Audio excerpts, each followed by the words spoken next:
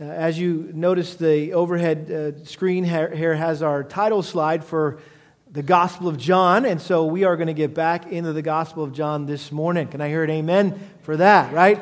I didn't know where else to go but back to John. So I figured no better Sunday than this Sunday than to get back in. It's always one of those funny things during the summertime. I kind of hesitate to keep plowing through whatever our book study is on Sunday morning because I know people are in and out of town, and I hate to have people miss kind of what we're kind of all experiencing together through a book that we're studying. And so anyway, I think we're all getting back into the groove here after the summer and getting ready for school to start. So I think this is as good a Sunday as any to dive back into our study. And so we're going to pick up where we left off in the Gospel of John. John chapter...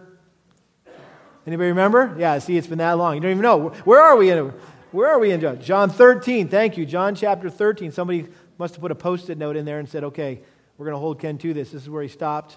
We got to make sure he goes back here. So yeah, John chapter 13, verse 31. John chapter 13, verse 31. And we're going to look at that through the end of the chapter this morning. Let me read the text.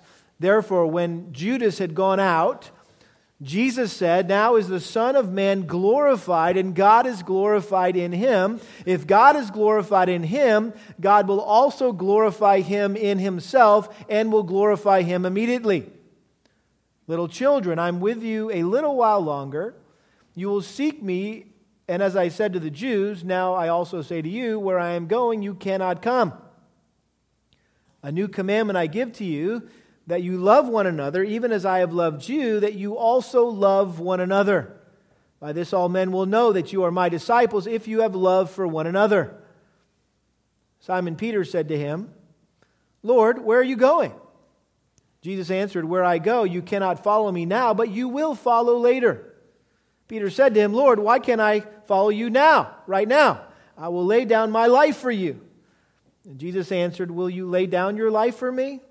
Truly, truly, I say to you, a rooster will not crow until you deny me 3 times. Father, we thank you for your word, and we thank you for particularly the Gospel of John and just how you've used it over the centuries, ever since John penned it by inspiration of your Spirit to bring many to a saving understanding of who Jesus Christ is. And Lord, we are so privileged to have it still preserved in the pages of Scripture to study together. And so I pray that as we dive back into this study, Lord, that you'd help us to get back up to speed in our hearts and our minds, that you just pull it all together for us today. And we know that you're going to speak to us today, and you're going to say some things to us that we need to hear. And so I pray that we'd all be attentive, we'd all be receptive, we'd all be responsive to you today, not to my words, but to your words we pray. In Jesus' name, amen. Well, have you ever wondered why God doesn't just take us all to heaven the moment that we get saved, the moment we become a Christian? We're just like, boom, rapture, instant rapture, we're gone, right? I mean, that'd be pretty wild, right? Because people hopefully would be disappearing, right? Every Sunday morning, or we would have lost a bunch of kids last week at Camp Revive. They would have just been gone. And we would have come home and you'd be like, "Hey, where's my kid?" And you'd be like, well, hopefully you wouldn't say that because you'd be in heaven already too, right? But the point is, right, well, why doesn't God do that? Why don't we just get saved and boom, instant rapture to heaven? Well, the reason is because we are one of His best tools to bring other people to Christ. He wants to use us to lead others to a saving knowledge of Jesus Christ. And the first step, after maybe praying for your unbelieving family and friends and coworkers and classmates, maybe the first step in leading someone to Christ is to let them know that you are in Christ, that you're a Christian. And that's not always the easiest thing to do, right? In our day and age, you don't want to come on too strong and just kind of bowl them over. And so sometimes you're like, well, how can I let them know that I'm a Christian? So there's all sorts of ways that you can introduce the fact or make it known to an unbeliever that you're a believer. I mean, just walk into the any Christian bookstore today, and you'll find a surplus of Christian paraphernalia, right, that you can purchase for that purpose, right? You can put a fish emblem on the back of your car, or if you don't like that, I mean, I like the fish emblem that has eating the Darwin fish. That's my favorite one. But you can put a fish emblem on your car. You can slap a bumper sticker, a Christian bumper sticker back there, so everybody driving down the road knows, oh, there's a Christian. You can wear Christian T-shirts, Christian hats with Christian slogans or sayings. You can wear necklaces or bracelets or rings with in the shape of sacred things. You can get a mat at the front door of your house that says, as for me and my house, we'll serve the Lord. Or you can get paintings in your house, with Jesus on a boat in the storm. Or you can get Bible verses, framed and put up in your house in your living room walls. You can get crosses to put up on your mantles. You can even go so far as putting your Bible on your desk at work. How cool would that be, right? You just kind of have a Bible out there, so anybody who comes in, they kind of see that Bible and it either kind of wigs them out and they're like, okay, this guy's weird, or like, hey, what's that, right? And that might be a really cool way to let people know that you're a Christian. Well, there's nothing wrong with any of these things to kind of put out there that you're a Christian.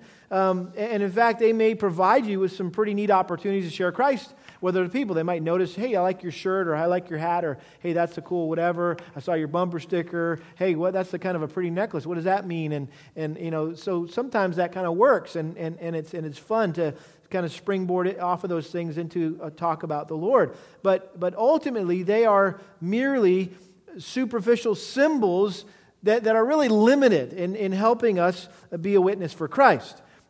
Even living a good moral life, or knowing a lot about the Bible, or going to church all the time is not the most effective way to be a witness to others.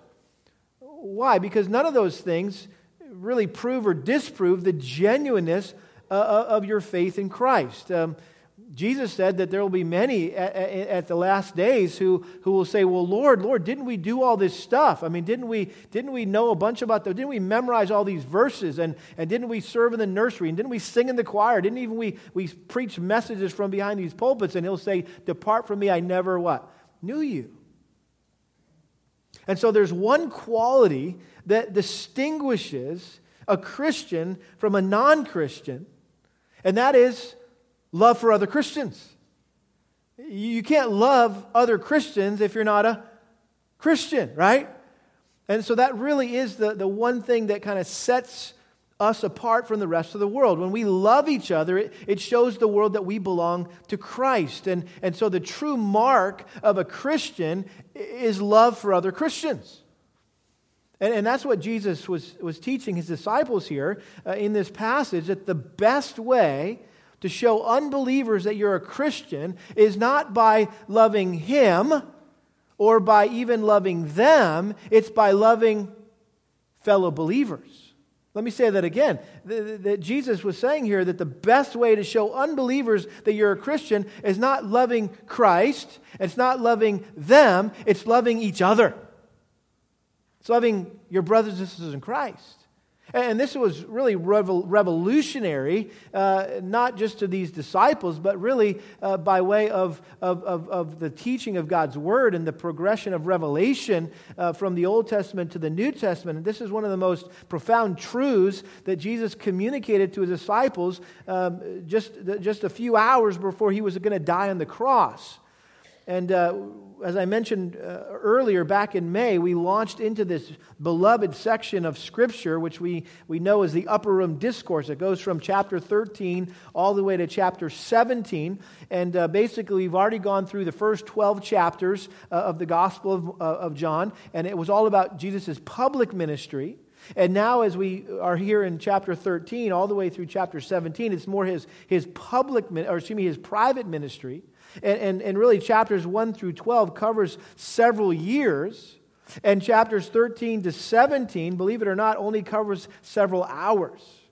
And so we're going to be in this text, this Upper Room Discourse, probably for several months. But we have to keep in mind that it's really only several hours in the life of Christ. In fact, it's just a few hours in that evening time before he was arrested and then tried and crucified. Basically, what we have seen in the Gospel of John, John made it very clear in the first 12 chapters that the Jews rejected Jesus. They didn't want anything to do with Jesus, and so now he turned his attention to those who received him, and he retreated with his disciples to the privacy of this upper room somewhere in Jerusalem where he could spend some time preparing them for what was about to come. And so this was essentially, this upper room discourse, a kind of a farewell address to his disciples before he was arrested and tried and crucified. Now, when we think of the upper room, we typically think of what event, what one thing. We think about the Lord's Supper, right? In fact, chapter 13 in my Bible starts with the Lord's Supper. But interestingly, John never talks about the Lord's Supper per se, as we understand it, where Jesus took the Jewish Passover meal and transformed it into the Christian ordinance of communion. John's the only one who doesn't include the Lord's Supper in his account of what transpired in the upper room. But he did something that none of the other gospel writers did, and that was he provided a detailed record of the instruction that Jesus gave to the disciples in the upper room. And so all of this stuff, well, I should say most of this stuff that we're going to see in chapters 13 to 17 is original to John. It's the only place we can learn about it is in the Gospel of John. You can't parallel back and forth with the other Gospels. And so far we've seen in chapter 13 how Jesus began his time with the disciples by confronting their selfish, prideful jockeying for position. Remember, they were like arguing amongst themselves as they would travel along, who was the greatest among them. And then a couple of disciples even asked, hey, can we sit at your right and left hand when you come into the kingdom? So they were all jockeying for position, thinking he was going to set up his throne in Jerusalem and reign, and they wanted to be part of the action. And so he had to deal with that attitude, and so he did that by humbly and selflessly getting up from the table and taking a towel and a basin and washing their feet. And that really kind of shut that whole prideful tit-for-tat, king of the hill mentality down like that. I mean, they felt like that big, right? As they were bickering among themselves, thinking more highly of themselves than they ought. Here comes Jesus, the God of the universe, lowly, humble, comes and washes their feet, and they're embarrassed. They're ashamed, right? That they should be washing his feet, and now he's washing their feet. And so he dealt with that very effectively at the beginning. And then secondly, what we saw was how Jesus exposed Judas as the traitor that he had been talking about. He'd been saying, hey, one of you guys is a traitor. One of you guys is a Benedict Arnold. One of you guys is going to betray me. And they were all like, well, I don't know what he's talking about. And so finally, he was in a perfect position that night in the upper room to reveal who that guy was. And it was Judas. And even then, the disciples still didn't make the connection that it was Judas that was going to betray him in just a matter of hours. If you remember, he left, and they thought that he had gone out to run some errand because he was the guy that held the money, right? And that Jesus had sent him off on some errand. So they still didn't think anything was up with Judas. Nevertheless, I would say this, that the moment that Judas left, verse 30, it says, after receiving the morsel, he went out immediately, and it was night. Therefore, when he had gone out, just that whole idea of him leaving, I guarantee the atmosphere in that upper room must have changed dramatically. I mean, basically the devil just left, right? The devil just walked out the door. Not that Judas was the devil incarnate. He wasn't, but he was definitely being inspired, motivated by the devil. And so it's like Judas left, the devil left, right? And so now Jesus was able to talk more freely and openly and intimately with his true disciples. Because everyone else left there was truly saved. And so Jesus' final charge to these 11 guys who would carry on his work after he returned to heaven included instruction, it included promises, it included warnings, it included commands. And he begins here in verse 31 through 38 by emphasizing the premier mark of a true disciple. Namely, sincere, selfless, sacrificial love for other disciples, other Christians. And I think verses 34 and 35 are really the heart of this passage. And that's why I'm choosing to emphasize these two verses. A new commandment I give to you, that you love one another, even as I have loved you, that you also love one another. By this all men will know that you are my disciples, if you have love for one another. Now, those two verses are kind of sandwiched between two other sections that I've just chosen to call God's exaltation, verses 31 through 33, and then Peter's humiliation in verses 36 through 38, and we're just going to call that center section Christ's injunction or command or instruction. So let's just follow that little outline this morning as we go through this text. First of all, let's see God's exaltation. Verse 31 and 32, therefore, when he had gone out, Jesus said, now is the Son of Man glorified, and God is glorified in him. If God is glorified in him, God will also glorify him in himself and will glorify him immediately. Anybody want to take a guess what the point of those two verses is? Maybe something about God being glorified, right? And God glorifying Christ. The word glory or glorified used 5 times in these two verses.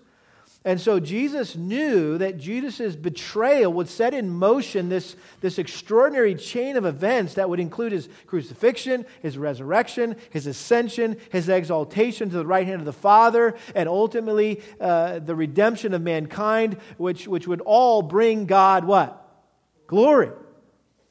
And so notice he calls himself here, he refers to himself as the Son of Man. Now is the Son of Man glorified. He's talking about himself. This was a messianic title drawn from the prophecy of Daniel chapter 7, verse 13. This was a title for the Messiah, and so Jesus would use it of himself. Others would use it of him. This is the last time he refers to himself as the Son of Man. Back in chapter 12, verse 23, he said, the hour has come for the Son of Man to be glorified. In other words, it's time. This is going down. Why I came here to earth, it's about to happen. And so Jesus knew that what was about to happen would appear to his disciples as a shameful, disastrous defeat, not just for Jesus, but for all of them. And so he wanted them to know that through it all, that he was glorifying God. And as a result, God would glorify him.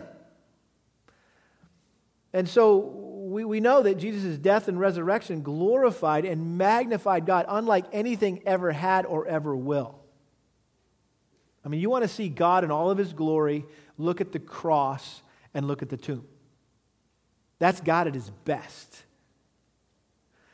I mean, all of God's glorious attributes were put on display when Jesus died on the cross and when he rose from the dead. I mean, we're talking about God's holiness. We're talking about God's wrath. We're talking about God's justice. We're talking about God's grace. We're talking about God's mercy. We're talking about God's love. We're talking about God's faithfulness. We're talking about God's power. I mean, they all showed up at the cross and the tomb, right? I mean, he just showed off. God was showing off, right, through the cross and through the tomb.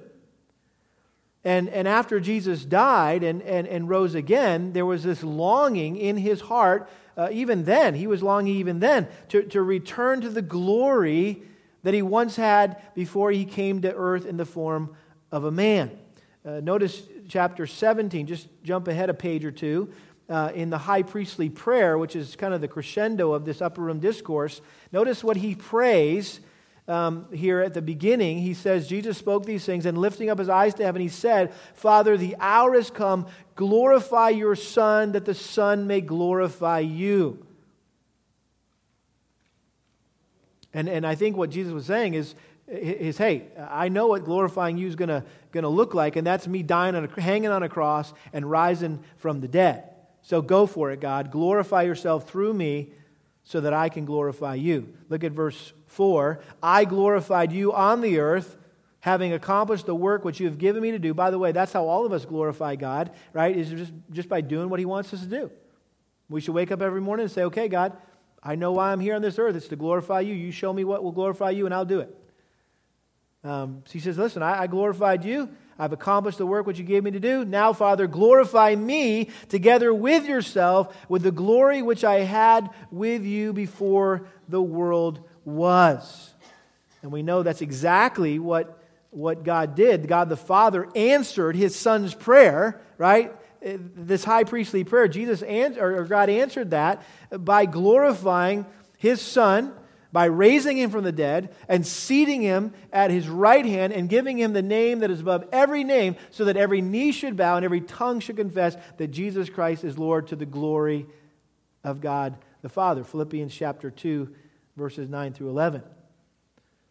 Now the problem with all that, though, Jesus knew that Him being glorified, i.e. going back to heaven, would require Him to be separated from His followers here on earth.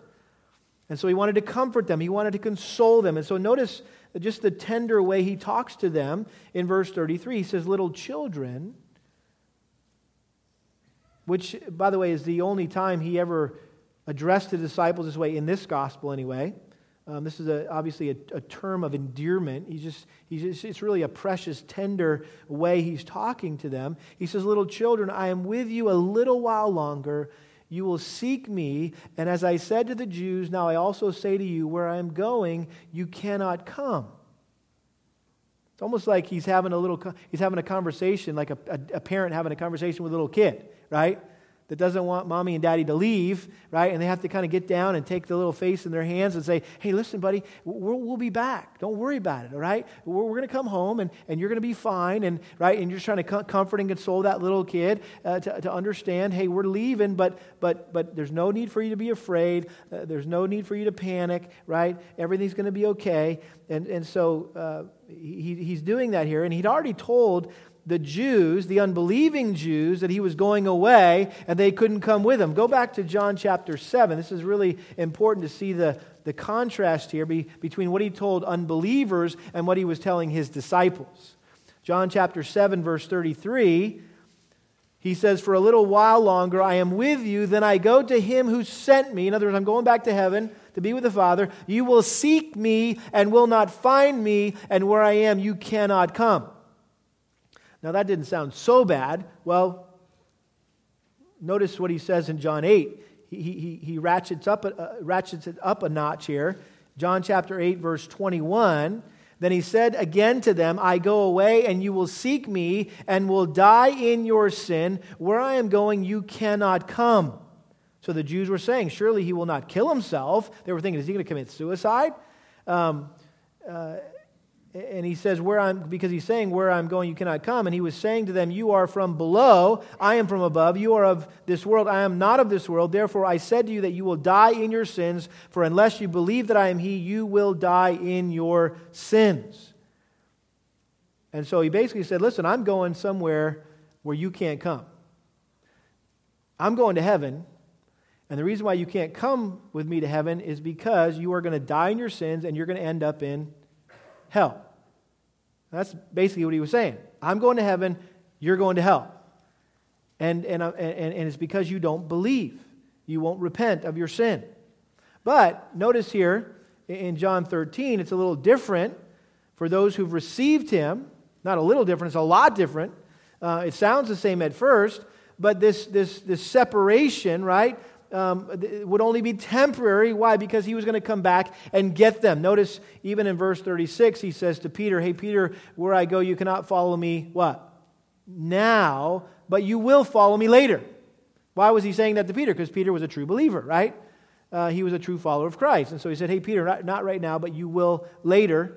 But then notice chapter 14, verse 1. Do not let your heart be troubled. Believe in God. Believe also in me. In my Father's house are many dwelling places. If it were not so, I would have told you, for I go to prepare a place for you. And if I go and prepare a place for you, I will come again and receive you to myself, that where I am, there you may be also. He had never said that to the unbelieving Jews, but He was saying that to His disciples, to true believers. Well, more about that later. Lord willing, next week we'll get into that classic text there in John 14.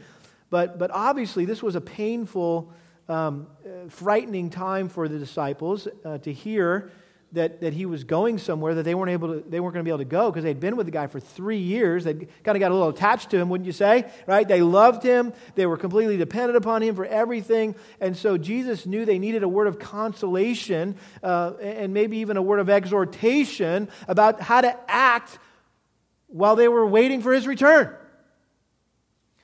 And so what he said in the verses to follow are really the heart here of this text, verses 34 and 35, I think was intended as the only way for them to stay united through all the chaos that was about to ensue.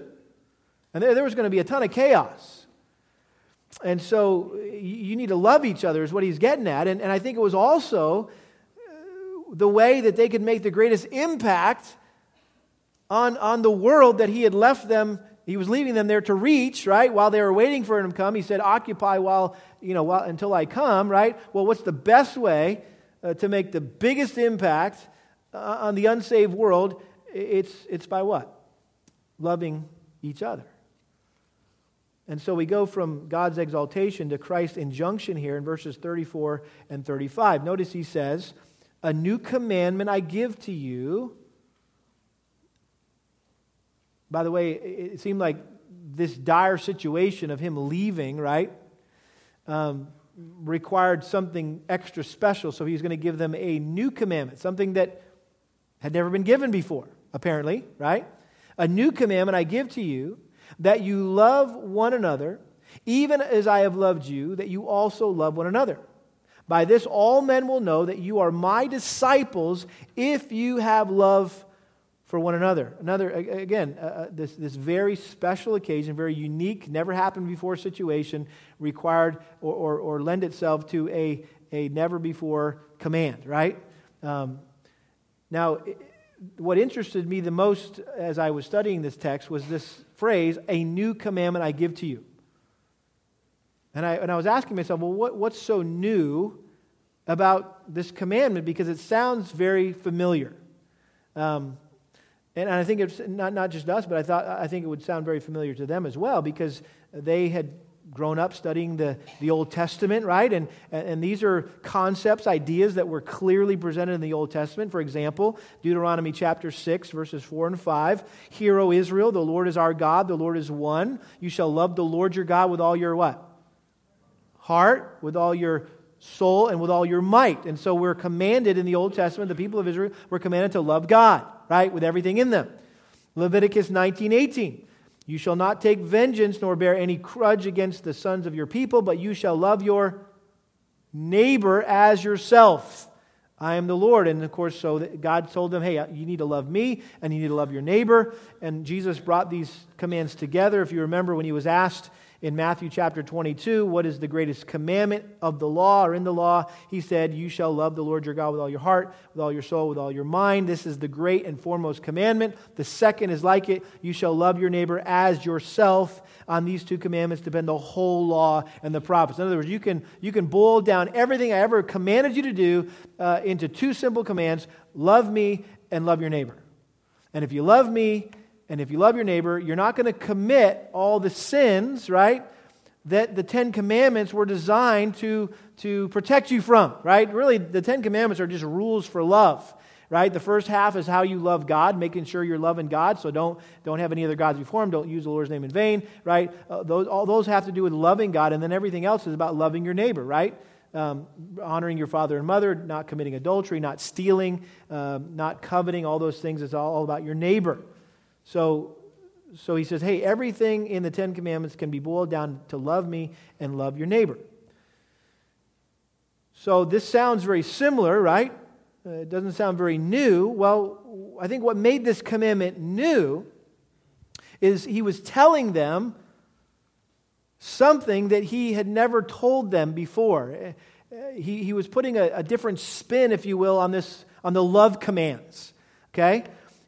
Rather than telling them to love God or to love their neighbor as themselves, Jesus told them to love who? Each other, right? I'm not talking about neighbors anymore. I'm not talking about your enemies anymore. I'm talking about the guy sitting across the table right now. You need to love each other, right? not as yourself, but as what? As I have loved you. That was a game changer, right? Because while it was difficult to love your neighbor as yourself, we all know we love ourselves, and so, hey, show the same love to others as you do to yourself. Yeah, we can relate to that and maybe make some kind of connection and might be able to do that. But loving others like Jesus loved us? Now, that's out of my league, okay? That's above my pay grade. I can't do that, right? And so there was a freshness, there was kind of a new take here on the Old Testament commands to love. And so Jesus was requiring more than just some general love for others. This was a special love for fellow believers. And Jesus showed us what this special love looks like for our brothers and sisters in Christ by washing the disciples' feet. That was the place he started. Hey, this is the way you need to, do. He didn't say, now go and do to me. I wash your feet, you wash my feet. He said, no, I want you to wash what? One another's feet. And then, of course, he ultimately displayed or modeled this kind of love by sacrificing his life for us on the cross. And so through his humble, selfless, sacrificial death, Jesus set the supreme standard for the love that we're to show to one another, for the way that we're to love our brothers and sisters in Christ. Now, a couple of verses that talk about this, just in and around this verse, chapter 13, verse 1, it says, knowing that he was going to depart out of the world to the Father, having loved his own who were in the world, he loved them to the end. Look at chapter 15, verse 12. This is my commandment, that you love one another just as I have loved you. So he's kind of repeating himself now. What does that look like, Jesus? Well, verse 13, greater love has no man than this, than one, what? Lay down his life for his friends. Verse 17, this I command you, that you love one another. And then, of course, Ephesians chapter 5, Paul got into the action here about loving the way God loves. Ephesians chapter 5, verse 2, therefore, be imitators of God as beloved children and walk in love, just as Christ also loved you and gave himself up for us. And then we know Ephesians 5:25 for husbands, right? Husbands, love your wives just as what? Christ loved the church and gave himself up for her. Some of you who aren't husbands, because you're either wives or you're not married, every time you read that verse, you might be like, man, I'm glad I'm not a husband, because that's just like impossible. How in the world are you supposed to love someone, right, the way Jesus loved you? Well, guess what? That principle, that command doesn't just apply to husbands, because Jesus basically gave that same command to every believer. That all of us are supposed to be able to love each other, other believers, like he loved us and gave himself up for us.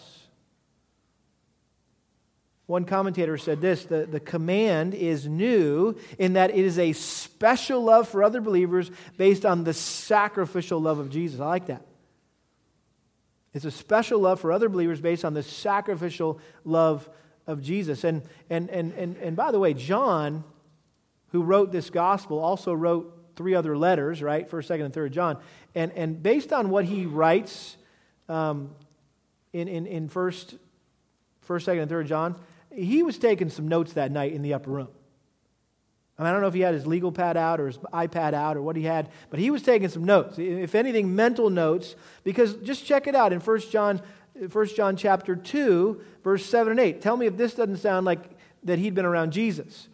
1 John chapter 1, verse 7. Beloved, I'm not writing a new commandment to you, but an old commandment which you have had from the beginning. The old commandment is the word which you have heard. On the other hand, I'm writing a new commandment to you, which is true in him and in you, because the darkness is passing away and the true light is already shining. Chapter 3, verse 11. For this is the message which you have heard from the beginning, that we should love one another. Verse 16, we know love by this, that he laid down his life for us, and we ought to lay down our lives for the brethren. Chapter 4, verse 10, in this is love, not that we loved God, but that he loved us and sent his Son to be the propitiation for our sins. And of course, the classic verse, 1 John 4:19, we love because he, what? First loved us. Some of you might be sitting there going, whoa, this is like Impossible. This is not doable here. Well, guess what? If you're not a Christian, you're right. Okay? Because this is not natural. This is not normal. This is not anything that we can do in our own strength, because none of us love this way. But if you're a Christian, right, it's possible. The point I'm trying to make here is that, listen, if you have never experienced the transforming power of God's love in your own life, you cannot offer this love and extend this love to anyone else. In other words, you have to be saved. And you have to have the Spirit of God in you, because it says in Romans chapter 5, we saw this a couple weeks ago, well, I guess we read it just last week, Romans chapter 5, verse 5, that the love of God has been poured out within our hearts through the Holy Spirit who was given to us. In other words, if you're not a Christian, right, you don't have the Holy Spirit. And if you don't have the Holy Spirit, you don't have the constant pouring out of God's love into your life, so that you can be a conduit to pass that love on to other people, right? We know that love is a fruit of the who? Spirit. First thing, the fruit of the Spirit is what? Love.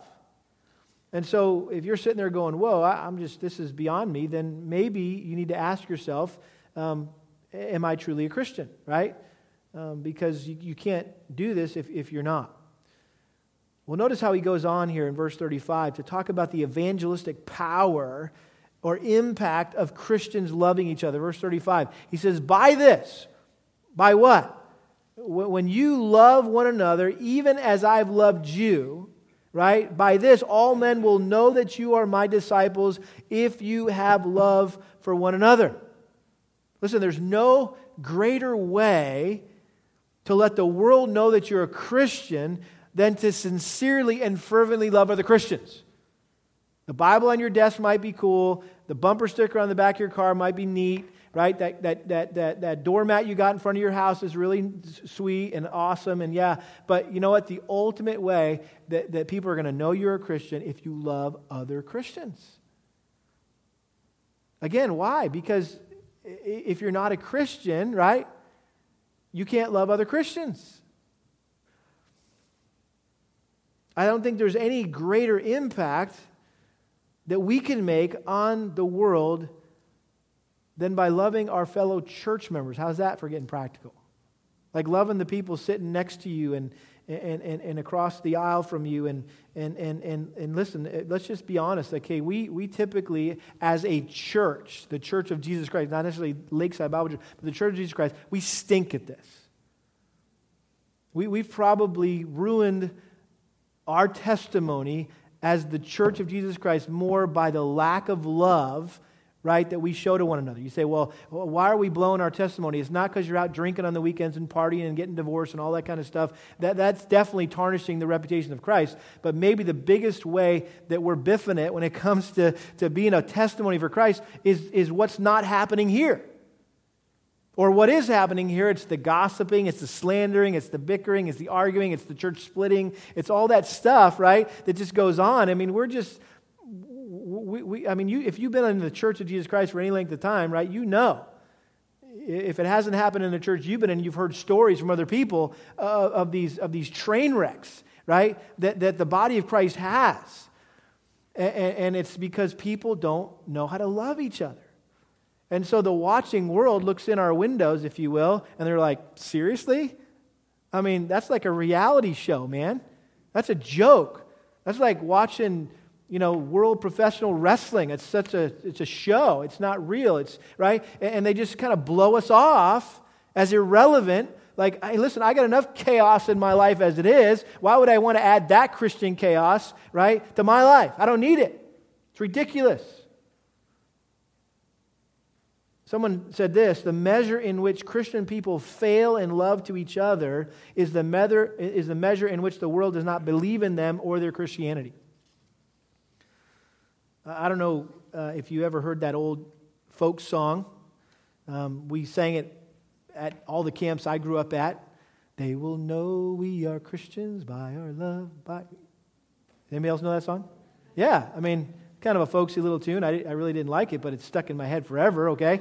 I'll I'll never forget it, and I'm glad because that's true. It was straight from this text. They will know we are Christians by our love.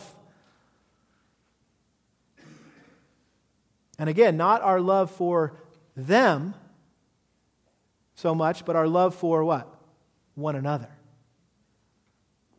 They look in the windows and go, how does that group of people that are so different, I mean, they come from all sorts of different backgrounds, they're so diverse, and yet they get along. Like they seem to have something in common that they just goes past all the stereotypes and the color and the nationalities and the pay, the salaries and the subdivisions and the cars they drive. It doesn't matter. Why? What is it? And they just love each other.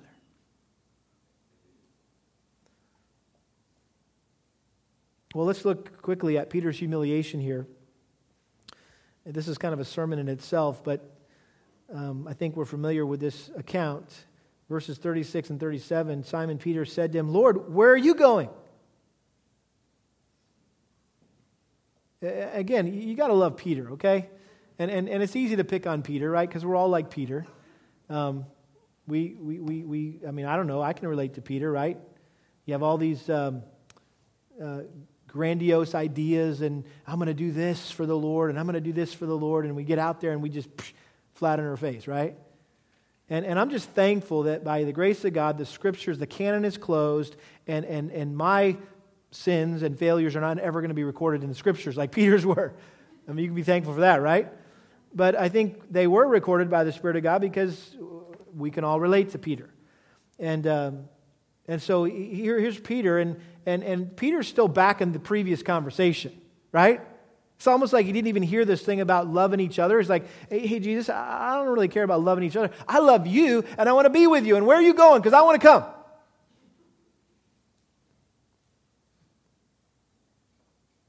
And Jesus says, where I go, you cannot follow me now, but you will follow me later, which I think was a reference to his future martyrdom, that he was going to die for the cause of Christ. And Peter said to him, Lord, why can I not follow you right now? I'll lay down my life for you. I mean, this is classic, right? Impatient, impetuous, presumptuous Peter, right? Again, I whenever I think about impatience, I think about our little girl Hannah. I can talk about her because she's on her way to Florida. She's not knowing I'm talking about her. But when she was little, like 3 years old or so, I think, and we were out in the driveway, and I was playing basketball in this little hoop with Zach, and we were shooting baskets and having fun. And then Hannah comes out with a little bike. She goes, Daddy, take me on a bike ride. I want to go on a bike ride. I'm like, okay, little girl, you got to wait, okay? Just wait for Daddy to be done playing basketball. And so she didn't want to hear that. So like every minute, she'd come back, Daddy, take me on a bike ride. I want to go for a bike ride right now. I'm sorry, honey, you're going to have to wait. And then she kept coming back. And finally, I got frustrated with her. I said, Hannah, you've got to learn to be patient. And she looked right back up at me and she said, Daddy, I don't want to be patient. And I just had to laugh because I'm like, that's me, right? I mean, that's the way we look up to God, and like we're waiting on God, and so we're like, Daddy, I don't want to be patient. I want to know now. I want to go now. I want to have it now. I want to. So anyway, that's Peter, right? And so he says, Lord, why can't I go right now? And he insisted that, hey, wherever you're going, I can hang. Trust me, I can hang. I'm ready to die for you. The other gospel writers say that other things he said around this. Matthew 26, Peter said, even though all may fall away because of you, I will never fall away. Don't ever say never, right? I will never do that. That's a dangerous statement. Mark 14:31. Even if I have to die with you, I'll not deny you. And they were all saying the same thing also. So this just shows Peter, even though oftentimes he would head out in the wrong direction, all the other disciples were following him because he was such a strong, compelling leader. They're all going off the cliff with him, right? Hey, yeah, that's true. Oh, you say it, Peter, you go. Luke 22, but he said, Lord, with you I'm ready to both go to prison and to death. Now, of course, these are all well-intentioned statements, but what do they reveal about Peter? One word starts with P, ends with ride. Pride. He was prideful. He was overconfident. He was self-reliant. He thought too highly of himself. The Bible says, don't think too highly of yourself. Right? If any man thinks he stands, take heed lest he fall. And he didn't think highly enough of the power of Satan that was at work. He was oblivious to the spiritual warfare that was going down that night in that upper room. And it was going to be happening in that garden in just an hour or so. And that's why Jesus said, hey, Satan wants to sift you as wheat, like wheat. Man, I'm praying for you. And I've prayed for you that you're going to come through this thing.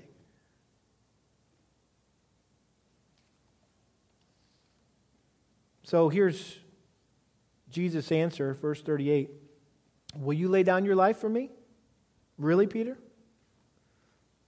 Truly, truly, I say to you, a rooster will not crow until you deny me 3 times. In other words, before the sun comes up tomorrow morning, you're going to have denied me 3 times. You're telling me you're willing to die for me, but you're going to be unwilling to even admit that you know me.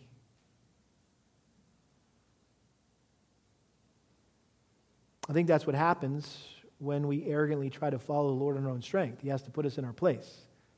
That ever happened to any of you? It's happened to me. One honest man. Yeah. And so Jesus' prediction here, I think, probably completely took Peter by surprise and probably shocked the rest of the disciples, because here's their fearless leader.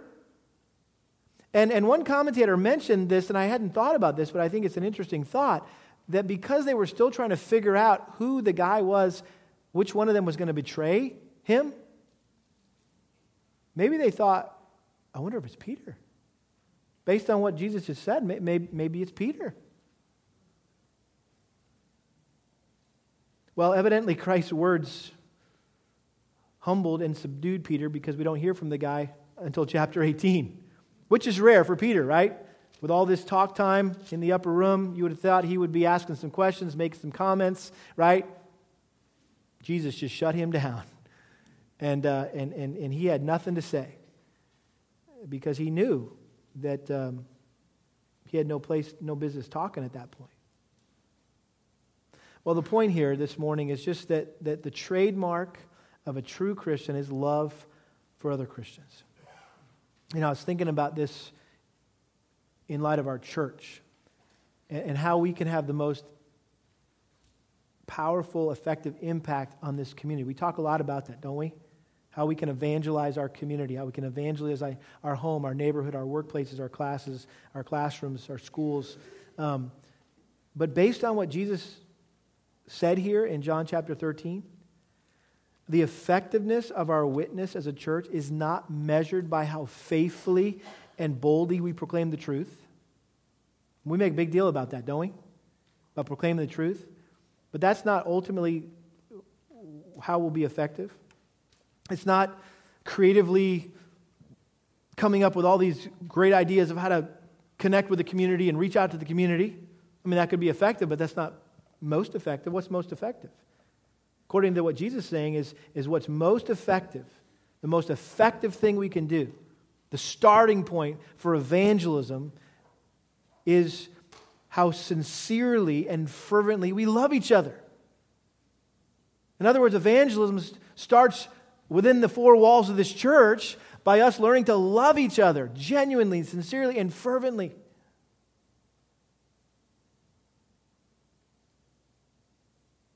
Dr. R. Kent Hughes said this: possibly the greatest gift that we as the body of Christ can give the world is to love each other. If we do that, he says, those on the outside will desire to learn more about the gift of gifts, the King of Kings himself. And so the question I think we need to ask ourselves this morning as we depart here is what kind of things might unsaved people see us doing that could identify us as Christians? I mean, what are some things that we could say or do to one another, for one another, that will set us apart and will catch the watching world's attention? What are some practical ways that you can show love to another Christian in your home, at your work, in this congregation, right? Through your words or through your actions. Maybe it would just be an encouraging word, a simple phone call to just say, hey, you know what? I just want you to know I love you and I care about you. I'm so thankful for you. Maybe a little note, right, that you could write this week to somebody just expressing your love. Maybe it's some act of service. Something as simple as making a meal, and you call somebody and say, hey, I'm bringing over supper tonight. Well, why? I'm not pregnant. I didn't have a baby. I'm not sick. Well, why? I thought only pregnant ladies or, sick people get, I didn't just come home from surgery. Just because I love you. Just because I love you. Simple things like that, right? When a family goes down, right, they have a difficult time, and we're just like on it, right? It's just like, we're just on it. We're loving them through that, whatever it is. Whatever crisis, we're loving them through it. It's that kind of stuff. It might be even something as simple as a holy kiss. I got one just a few minutes ago from my brother Curtis that I've always been scared to tell him, hey, don't kiss me, dude, because I think he could beat me up. So if he's wanting to give me a holy kiss, I'm going to take it and thank him for it, right? But he does. He's a tender man, and he comes and he gives me a kiss on my cheek. And there's something in the Bible about that, if I remember, right? Greet one another with a holy kiss. I think it was appropriate that it was men with men and women with women. I'm glad I don't live in Russia, because they apparently do it on the lips, men with men. I'm like, okay, no thanks. But seriously, that's one reason why I never got on a mission trip to Russia, because, I'll go anywhere else, because they ain't kissing on the lips anywhere but Russia. So I'm staying away. I'm steering clear from Russia. That's just the way they show, but seriously, that's the way they show love, genuine, sincere. It's not impure, not unholy. It's very genuine, sincere. It's just the way that they're trying to live out the Scriptures, to show love for one another. Let me close with this statement from one commentator. He said it well: a loving community is the visible authentication of the gospel. Francis Xavier said this: love is the final apologetic. You can argue with people till you're blue in the face about that there's a God, that the Bible is His Word, that they need to repent and believe. The final apologetic is love for your brother or sister in Christ. If God's going to use anything to break their hard heart, to soften their hard heart, it's going to be the way you love other Christians. Tertullian, who was the church father back in AD 155, he reported that in the end of the 2nd century, the comment of the pagans was, behold how they love each other. The pagans of the day were looking in on the Christians going, this is, I can't believe how much they love each other and how they're ready to die for each other. And this commentator says this: their mutual love was the magnet which drew the pagan multitudes to Christ. Listen, we could have a magnetic effect in this community, right? If we simply love each other. Like truly love each other and care about one another. And it will draw people to Christ. Doesn't mean we don't have to go out and use words and share the gospel and talk about God, man, Jesus, you, and all those kind of things, build relationships. We can do all that stuff. But it starts by us loving each other. Amen? Let's pray. Father, we thank you for the potential that you have placed in this body, in this church. If we would learn to just simply learn to love each other as you have loved us. And we just confess, Lord, that's just beyond us. It is above our pay grade, because that's not what we normally do. But we know that with Christ in us and your Spirit in us, Lord, that we can apparently do that, because you never would command us to do something that you also wouldn't give us the power to do. So, Lord, help us to become a more loving church, that we would excel still more. Thank you for the love that's already here, that I feel from this body. And I know that a lot of people in this body feel like this is a very loving church. Thank you for that. But Lord, we want to excel still more in our love for one another. And so we ask you to help us just be an incredible, powerful magnet for the gospel, because of the way we care and love one another. We pray this in Jesus' name. Amen.